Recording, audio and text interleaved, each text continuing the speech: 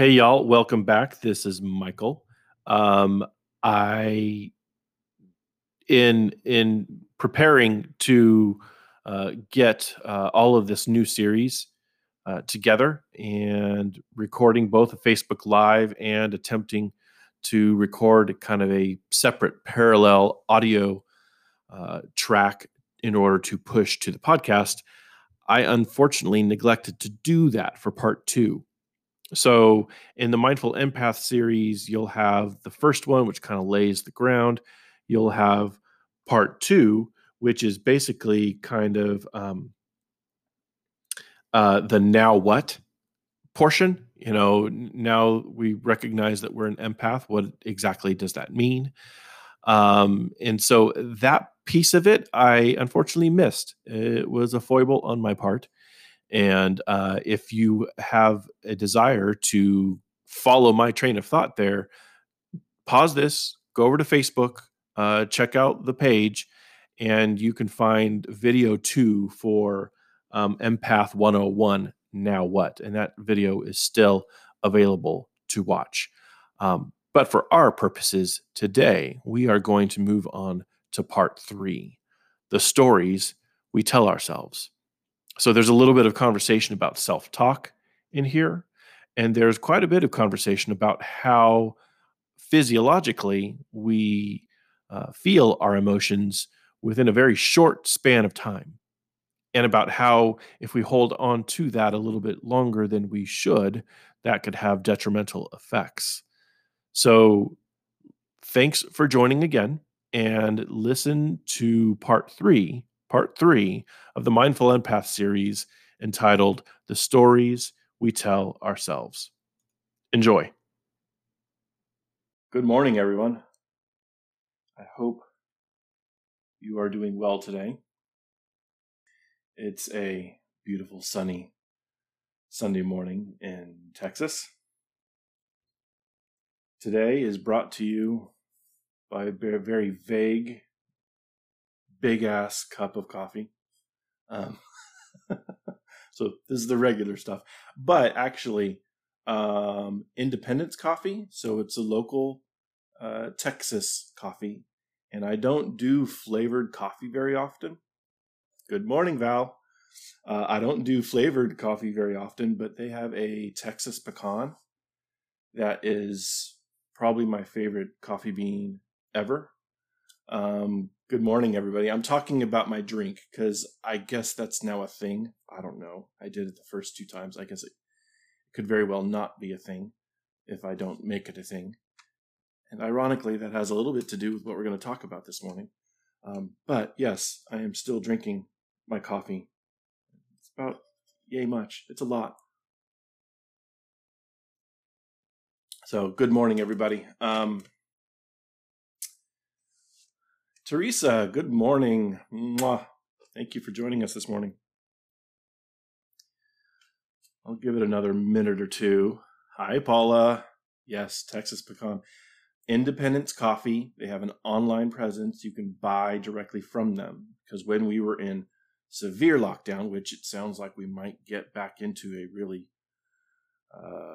really controlled lockdown again. But when that happened, I needed my Texas Pecan coffee fix, and they do have an online presence directly to them, which is great. And I think it's called Madeline's Backyard Pecan.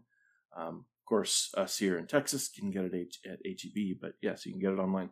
I don't know why I keep on plugging drinks. It's not as if they're giving me any money, but I've found it enjoyable to share with you guys what I'm drinking, especially when it looks like beer at 9 o'clock in the morning, which anyway. All right. It's 3 minutes in. Let's give it one more minute and then we will start up. I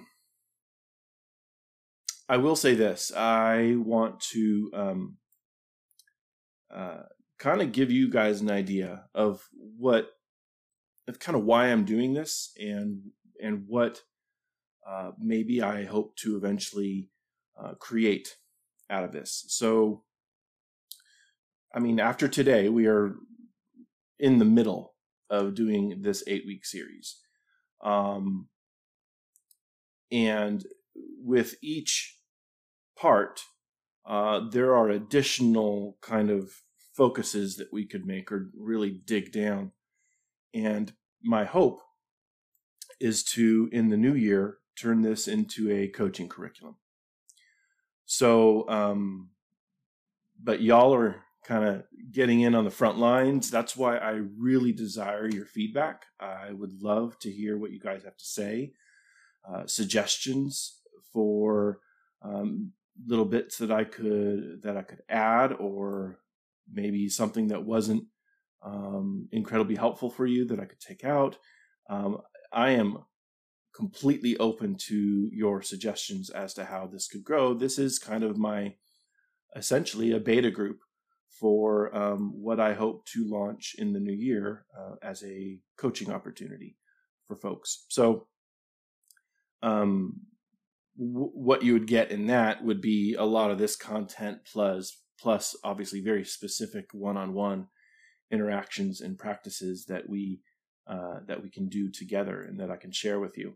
And that actually does bring me to going ahead and kind of starting today, because we're kind of in the middle here.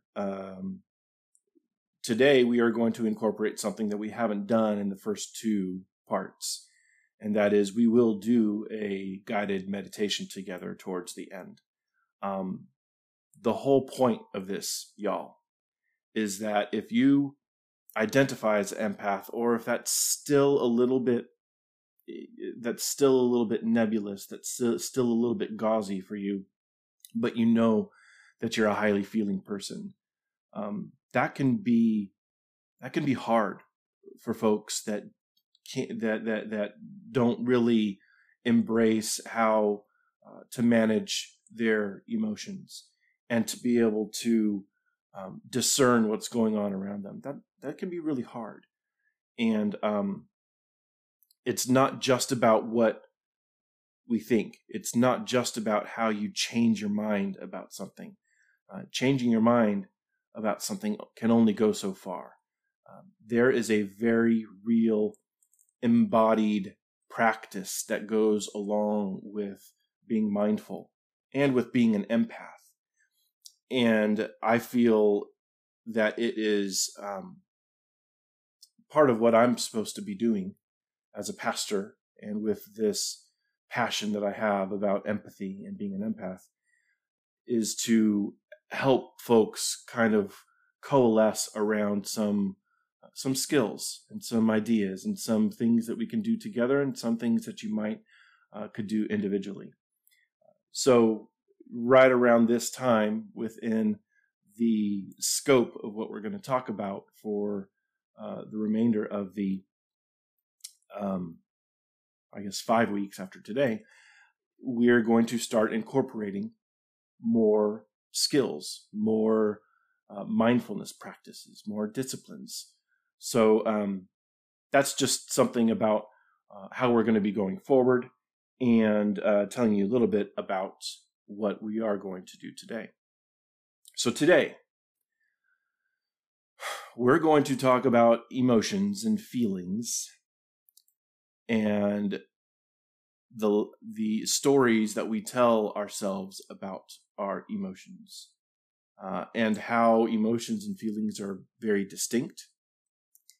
And I think we might come to some understanding of how to maybe shift our perspective. A lot of times we can't necessarily change the composition of what we are and who we are in the moment. And a lot of times we get inside our head and start thinking that's impossible, that's too much, I'm too stuck. It's not really changing the composition of what you are. It is literally just shifting a little bit to the right or to the left and changing your perspective on what you're doing, and how you're composed. But first, a quote. Hey, Lauren, thank you so much for joining. This is a quote by Eleanor Brown, who is a novelist. Her book, The Weird Sisters, I did not read the book, to be quite frank. I found this quote and it struck a chord with me, and I will be searching out this book. And I have a feeling a lot of my sister witches, might really dig this book from some of the reviews that I read. So Eleanor Brown, The Weird Sisters is the name of the book. But this is the quote, and this is how we're going to start off. We all have stories we tell ourselves. We tell ourselves we are too fat, or too ugly, or too old, or too foolish. We tell ourselves these stories because they allow us to pass off the responsibility for things we have done. Maybe to something within our control, but anything other than the decisions we have made. And it is past time, I think, for you to stop telling that particular story and tell the story of yourself. Stop defining yourself in terms of them. You don't just have to exist in the empty spaces they leave. There are times in our lives when we have to realize our past is precisely what it is, and we cannot change it. But we can change the story we tell ourselves about it. And by doing that, we can change the future. Deep breath. We define ourselves by the stories we tell about ourselves, and by the stories that we let others tell about us. So let's talk a little bit about emotions. I'm going to jump a little bit ahead, and then we're going to come back and reclaim or recapture that concept. Dr. Jill Bolte Taylor, she's a Harvard-trained neuroscientist and the author of My Stroke of Insight. After some research and investigation and a lot of study, came to the conception that our physiological lifespan of an emotion is 90 seconds. 90 seconds. Physiologically, what we are experiencing within our body when we encounter any stimulus or any or trauma, for that matter, or anything that is happening to us, the physiological response of that emotion is 90 seconds. So what does that say? Well, first, I think that we can plainly kind of delineate what is distinctly a felt emotion and what is a feeling we have about it. And this is where stories come into play. When I have the emotion of anger, I might get hot, I might clench up, my jaw can get tight. Those physiological things that are happening in my body kind of signal what is the emotion that is rushing through me. If I hold on to that, if I start telling stories about that, if I start replaying that emotion and our experience of it, you then start holding on to it, perhaps a little bit too tightly. And when you're holding on to it, you start kind of ingesting the feeling or the memory of that one time you felt that emotion back then. And if there's anything that I can impart in regards to like the core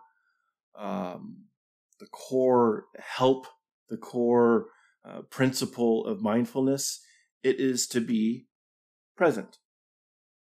It's to be here. And I understand this gets problematic. I understand that this really gets messy. And this is why both our introspection how we deal with our emotions ourselves, and what I call, or actually Roman Krznaric calls in his book about empathy, he uses the term outrospection. And so there is this concept of I can understand more about me by understanding my relationships with others and how others see me. This does not give them the control with who I am. It gives me the power to recognize that my emotional state and my relationships and how I understand them, the stories that I tell about them, is controlled and within my focus or within my grasp. The affective connection that we have with others as empaths is at the emotional, the gut, the instinctual level.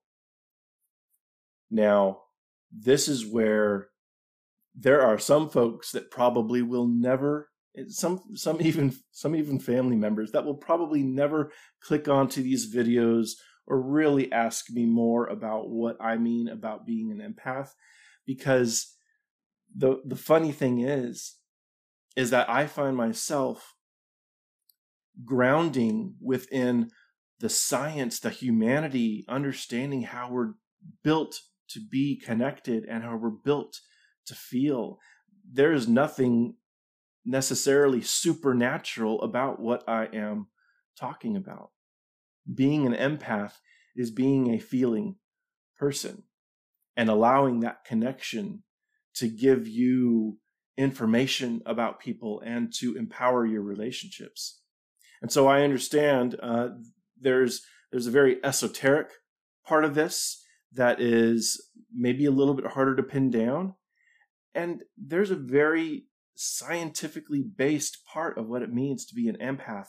And I feel like I'm in the middle and I'm supposed to be there. And so I'm inviting people in to understand the power that within, literally, that they have to connect with others. So this is where the reason why I discussed that a little bit is because what I wrote here can ruffle some feathers a little bit. And I'm fine with that, because what I want to say is, as empaths, we are not mind readers.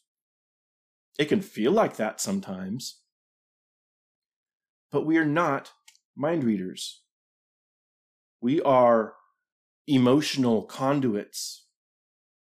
We are energy tamers, if you want to call it that. We can, within a nanosecond, perceive the emotional state of the people and groups around us. Now, if we take that to its fullest extent, we realize that the relationships that we create, and we dig into them, and then we start asking questions. We start being curious. We start allowing ourselves to imaginatively step in their shoes and look through their eyes as best as we can.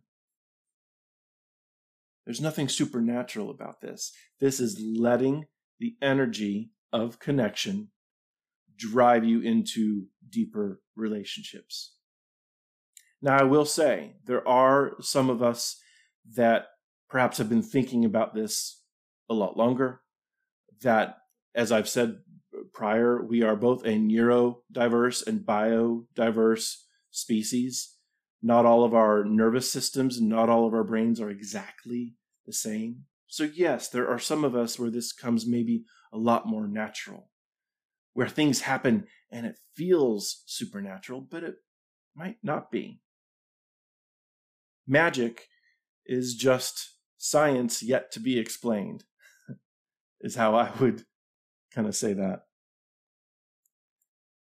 So as we talk about our emotions and our stories, this is where I want to kind of dig in for the rest of our time here.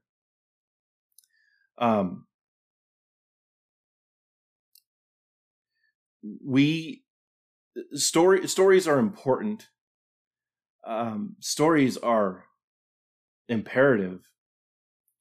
The stories we tell about ourselves and our emotions can be both healthy and unhealthy. If we recognize the continuum here, I'm not lumping stories into the bad pile. That anybody that knows me knows that that's not necessarily my tack here. My point is that as we're looking within our emotional life, we can hold on to our emotions a little bit too long and not let them pass. We don't let ourselves witness our emotions as much as we like to latch on to our emotions. But stories themselves are very powerful. And something that we need to remember about how our brains work, as I've mentioned before, we are a highly efficient thinking machine. Where connections have been made previously, those connections stick. And those stories remain. Let me see what Val said. Continue treatment for complex PTSD.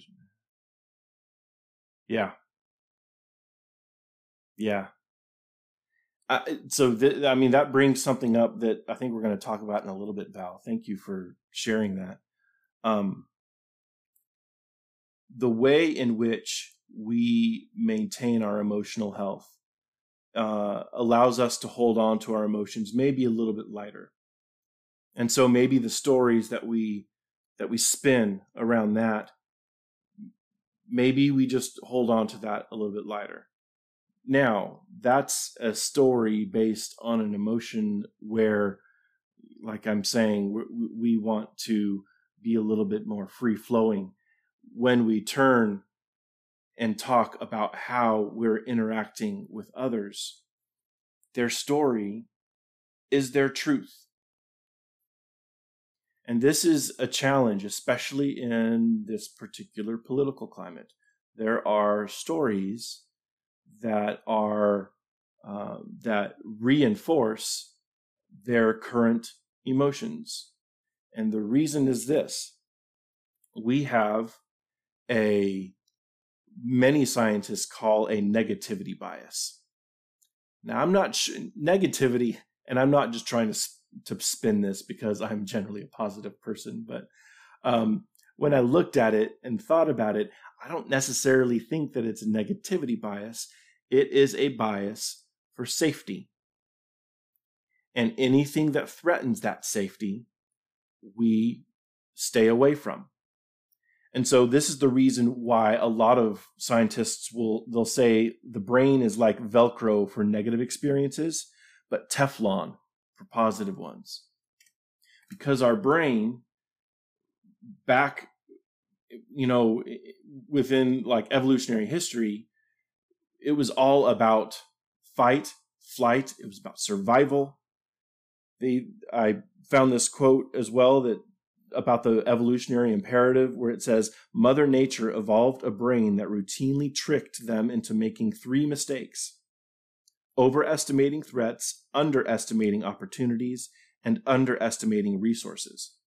This is a great way to pass on gene copies, but a lousy way to promote quality of life. So we are magnificent creatures, incredible capacity within our brain and within our body brain, incredible capacity. Fundamentally, it was created for survival. Now, I understand there are still survival issues for a lot of our friends and family in this modern era of racism and prejudice and hate.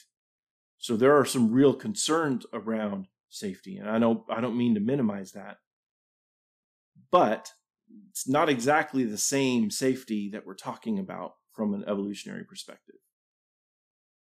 our brains are more likely to tie into the negative experiences and spin stories about them because they feel they make us make safe decisions.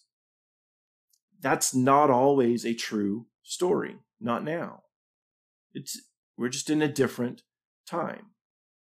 So a lot of this is perspective. It is shifting our seat a little bit left to the right.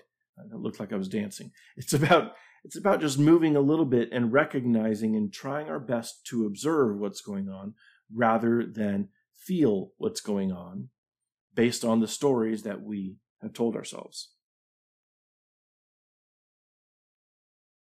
So that's the question. Can we observe and not interpret? Does that make sense?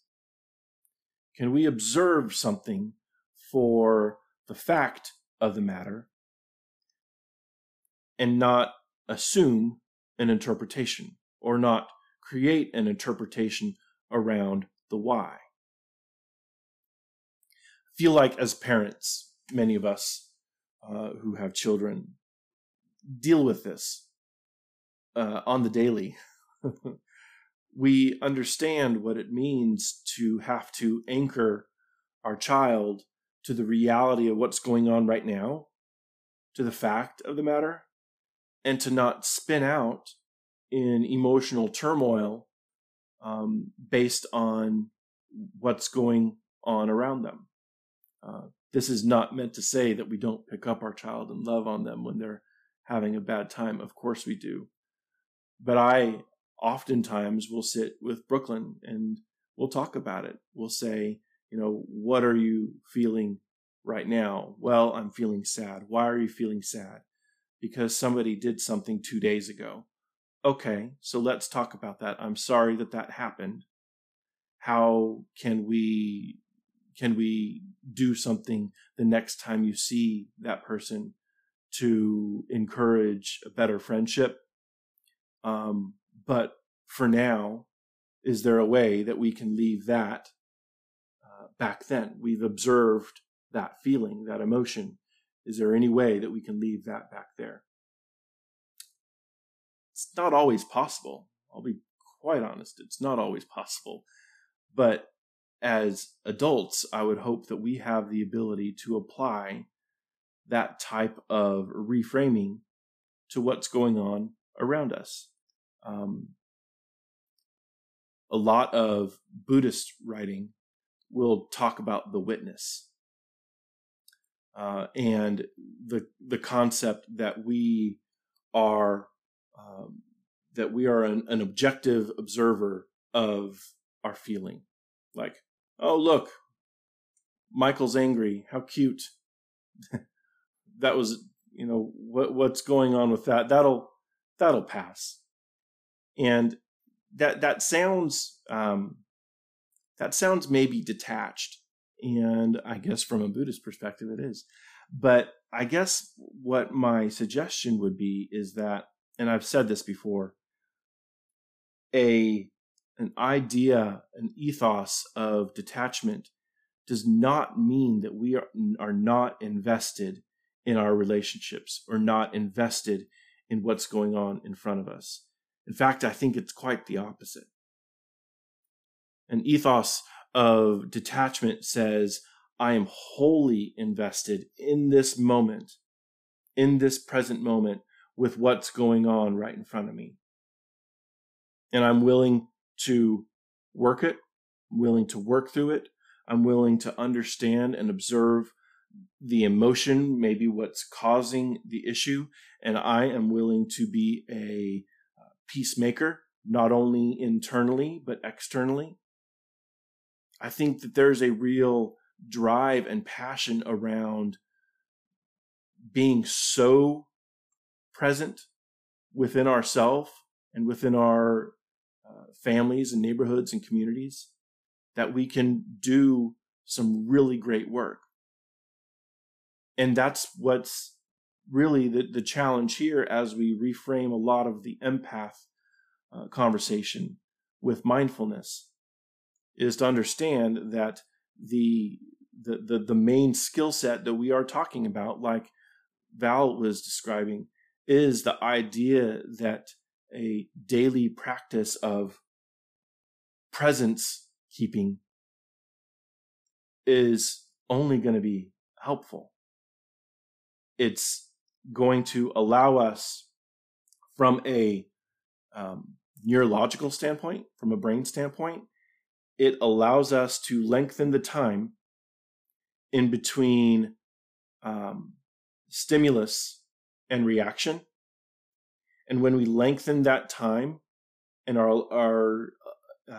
do our best to kind of observe and step outside of that action, it allows us to realize all the things that happen between A and B, right? So mindfulness is quite literally, it helps shrink our amygdala, which when we are in constant fight or flight mode, our amygdala is the part of the brain that secretes adrenaline. It secretes cortisol, and cortisol is the primary stress hormone. And if we are in constant fight or flight, constant anxiety, we soak our brains in that stress hormone, and then that becomes the baseline. And I think that's a lot of what we're challenged with right now, right? When everything seems to be threat level 10, I'm not even sure that's a real threat level, but when everything seems to be ramped up with that high anxiety, we have nowhere to go beyond that.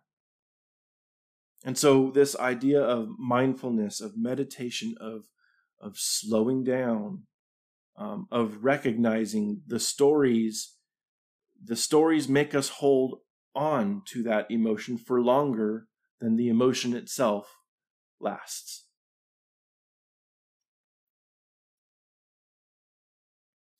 So the biggest part of this is ensuring that we recognize how our self-talk affects our own well-being. And that's why the passage from Eleanor Brown's book was so good for this part of the series.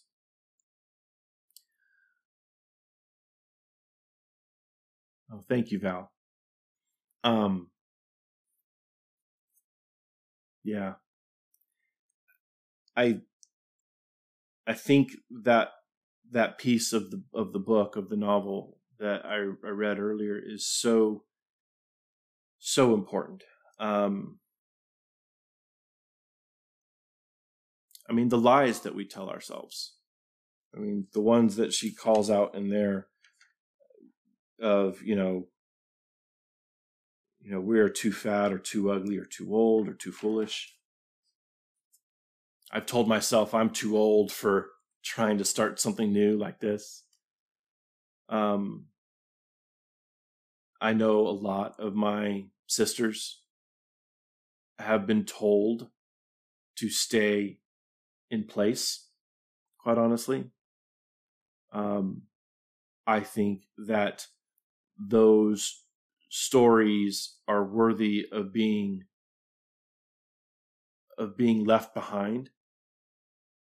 And I see individuals, powerful individuals, doing that for themselves. And I also see the institutions that and the patriarchy, for that matter, that want to just slam those categories and those stories back into place. This is a moment in which the story needs to be rewritten. The story needs to be shifted. And I think that we are coming to a boiling point where enough people are on board with that some real change is going to occur.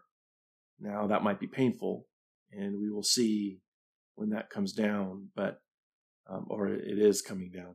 That might be painful, but it's going to be worth it on the other side. I said this the other day. I think that it feels so volatile right now because we are getting to a tipping point, or if we haven't already gotten there. I know some of my wiser and smarter friends that are probably watching right now could chime in on that. I think this moment in time feels so perilous because those that are rising up to say no more of that old, harmful, hurtful, hateful story. We've got a new one. That's the reason for a lot of this turmoil. All right. It is 9:35, you guys. I feel like I want to do this meditation with you. All in all, it might take, let me see, might take a little more than 10 minutes. So this might not be a full hour today, but that's okay. I'll give you time back, as they like to say on meetings at work.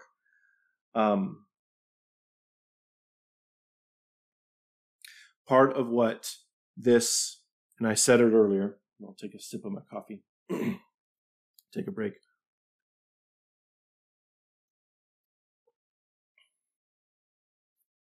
I said this earlier, but I think the biggest challenge when taking up this kind of conversation is to push through this concept, like I said, that all we're doing is changing our mind, changing our rational thinking, changing our opinion, as we've talked about before, in the neocortex, in that rational part of the brain, is only a part of the equation. The larger formula for real, long-lasting, fundamental change is to connect what's happening in our body with that change in perspective. And one of the ways that we do that is through meditation. Now, meditation from a body standpoint, let me sit here. Meditation from a body standpoint ensures that we are, you could be laying down. I prefer to be sitting with my feet flat on the floor. So I'm going to talk about this for a couple minutes, and then we're going to actually go into a meditation. So if you want to get yourself comfortable, please do. I'm going to move the computer over here. So part of it is having your feet flat on the floor, making your chest as broad and wide as possible, your shoulders back, your head up. And there was a season a couple of years ago where I was taking Tai Chi, and they talked a lot about kind of connecting in a linear kind of way from your head down your spine, like down through the ground. And so if that visualization helps, I think that is a beautiful way to keep you grounded and connected to what's going on around you and to the ground. So a kind of upright posture, shoulders back, chest wide open, kind of relax your shoulders. If you want to kind of loosen up your neck, go a little bit left, a little bit right. Just breathe normal for now. Don't worry about changing the way that you're breathing. Forward, back.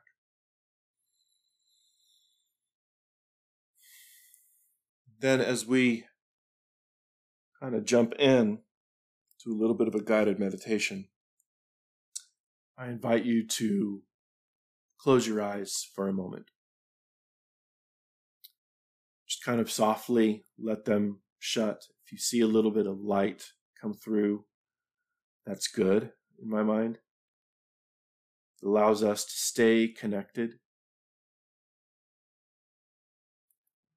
One of the things that I really kind of rail against when it comes to mindfulness and meditation is that you are removing yourself from the world. No, we can't do that. Part of really, in my mind, grounded disciplines encourages recognizing where you are. We don't always have the benefit of retreat.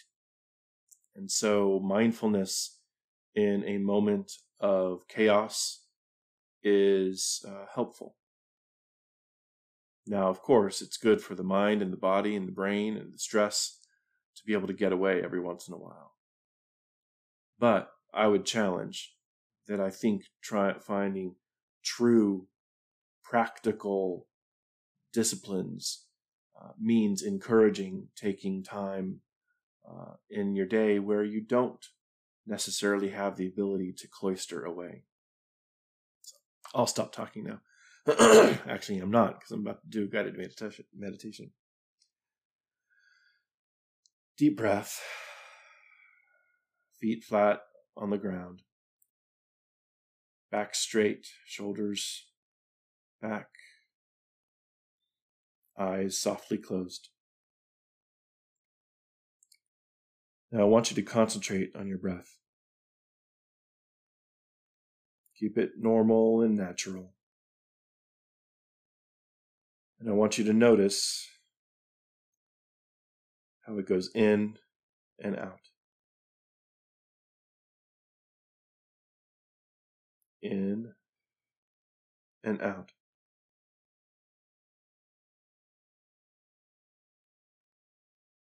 In and out.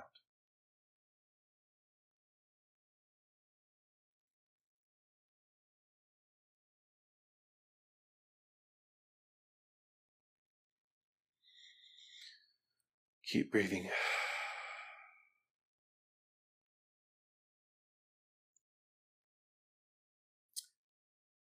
Now I'd like for you to bring to mind a difficult or troubling feeling from the recent past. It might be a situation that harbors an intense emotion. It could be sadness, it could be fear, it could be anger, it could be shame.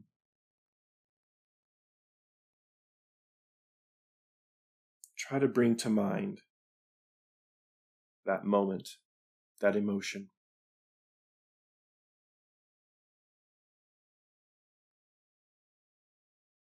Now, to your best ability, I'd like for you to recall the situation, maybe even the story you've told yourself about it.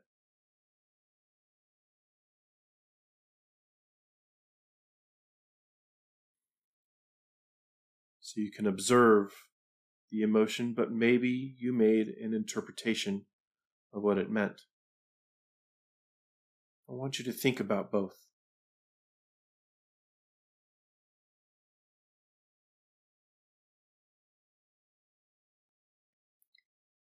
Do you sense this in your body? Do you feel it?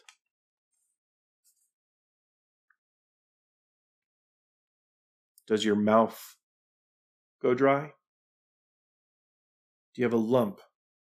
Do you have a lump in your throat?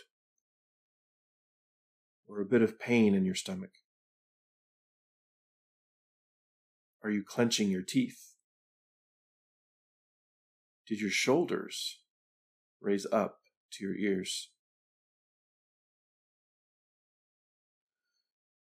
How is your heart? Is it beating a little bit faster?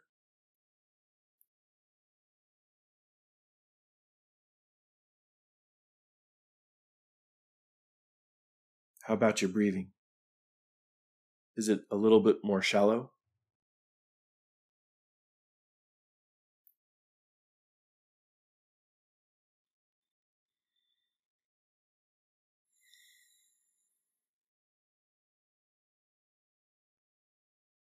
If you can sense the emotion in the body, it gives you a concrete way to disengage from the story you might have told yourself about this emotion. And it allows you to observe the emotion's changing nature.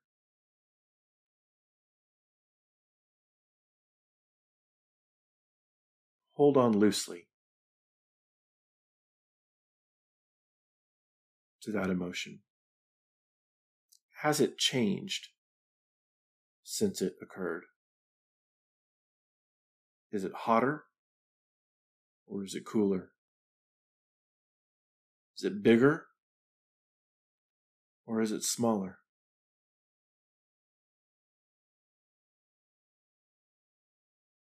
Now I want you to focus on the part of the body where you presently feel this emotion. Just be aware of it.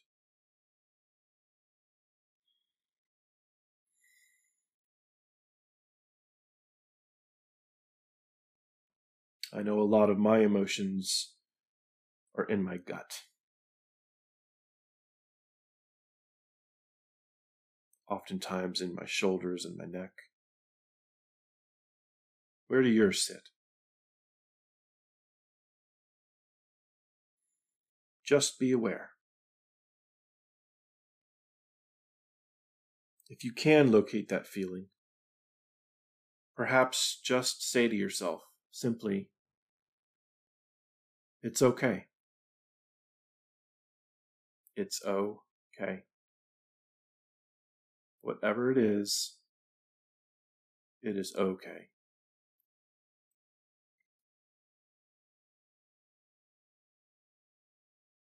I can feel this without holding on to it or creating a story around it. Whatever it is okay. Deep breath.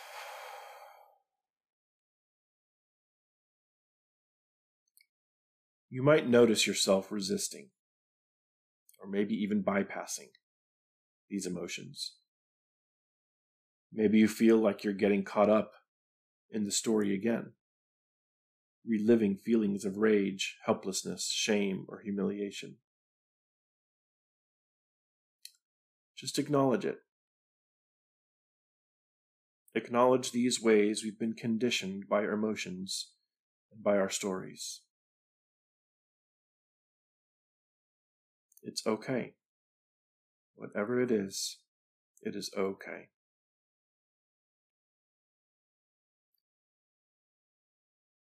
And if you feel overwhelmed by the emotions, use the awareness of your breath. Come back to it. In and out. And anchor your attention on your body. This helps us return to the mindful present.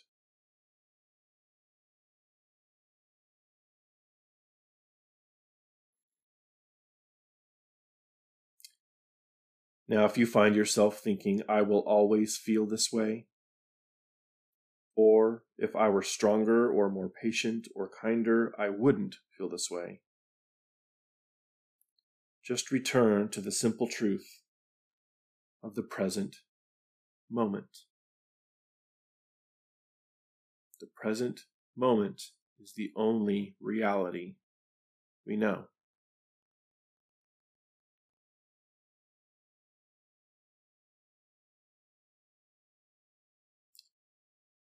See if you can observe that the emotion is fleeting. It's quite literally 90 seconds of your experience. It is temporary. It is not your total self. It is but a moment in your life story.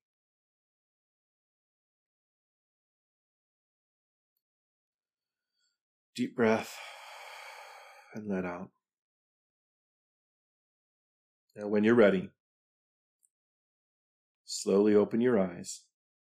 Take another deep breath and relax.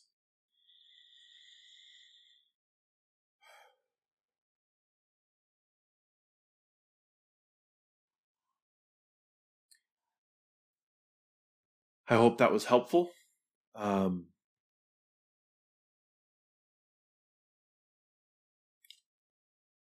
Wiggle it out.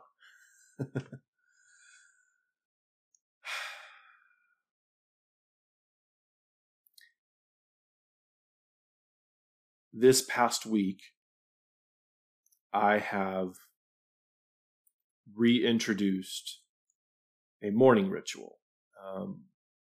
Mornings are always kind of tough, especially with school, with kids doing school from home, with having to work from home. It's a little bit tough. But I've made it a point, rather than waiting a little bit later when I've normally done some kind of a meditation, I've made it a point to be up at 6 o'clock in the morning, which is kind of hard for me. I love my bed. But I've made it a point to get up in the morning, do some stretching, do some meditating, and also do a little bit of a tarot pull. Now, I have folks probably still watching on this live right now that are a lot better at this than I am. So, but I wanted to share this with you guys because for a very particular reason. These are the two that I use.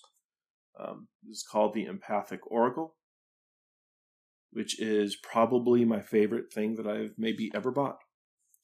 And I love it. And this is the Osho Zen Tarot. Now, the reason why I bring this up with 10 minutes left is because it's about story.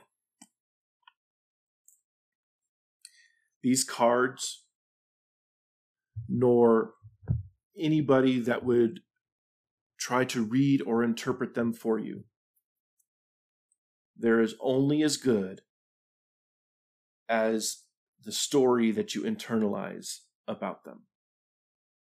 Does that make sense?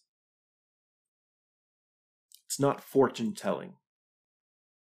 It is not something deeper or even sinister. Sorry, I'm laughing as I say that word. It's nothing like that. Let me show you, just give you an idea of what I mean.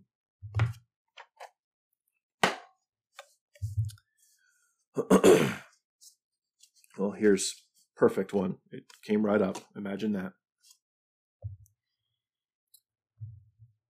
So if I pulled this card,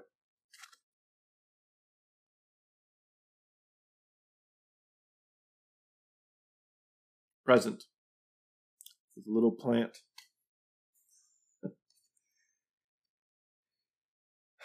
If I pulled this card, this helps me create a positive story about where I'm feeling right now in this present. It's not about the past. It's not about the future. It is about right now. And it would speak to me through the symbolism that I apply to it, through the meaning that I extract from it because of my present experience. Nothing more than that. And I've been taking a card every morning and writing for a little bit. And these are the types of disciplines, really, that I think are so incredibly helpful when it comes to really, truly understanding our emotions.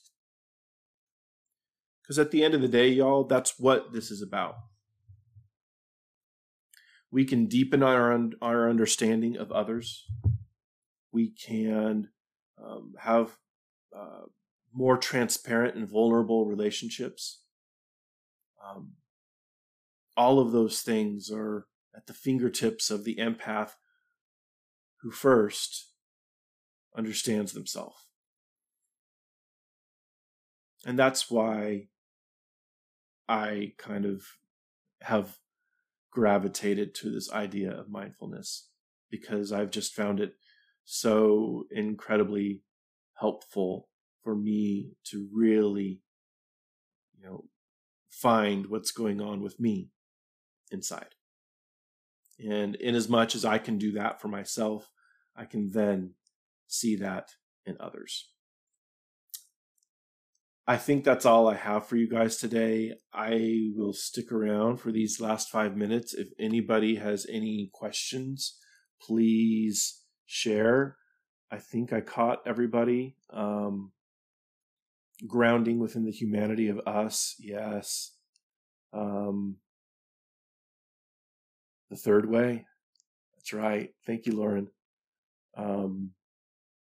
See, and Lauren, the whole Scorpio new moon thing, I need to call you.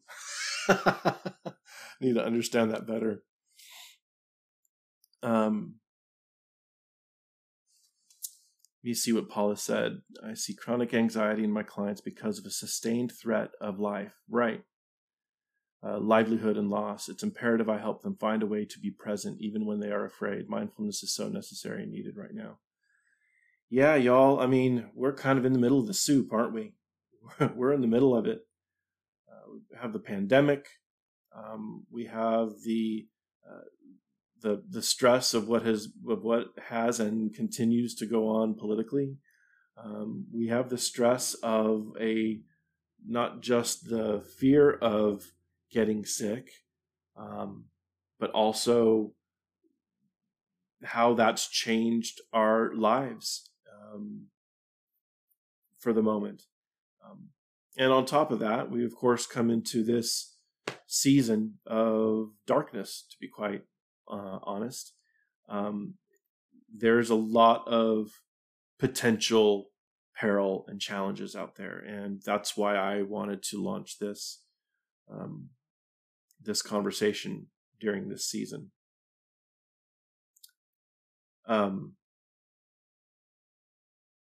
So let me show these again, and then I probably will end today. So if you are curious, the Empathic Oracle. And this is what I'll do. Let me just read the commentary for the card that I pulled for presence or present, and give you an idea of how these are written.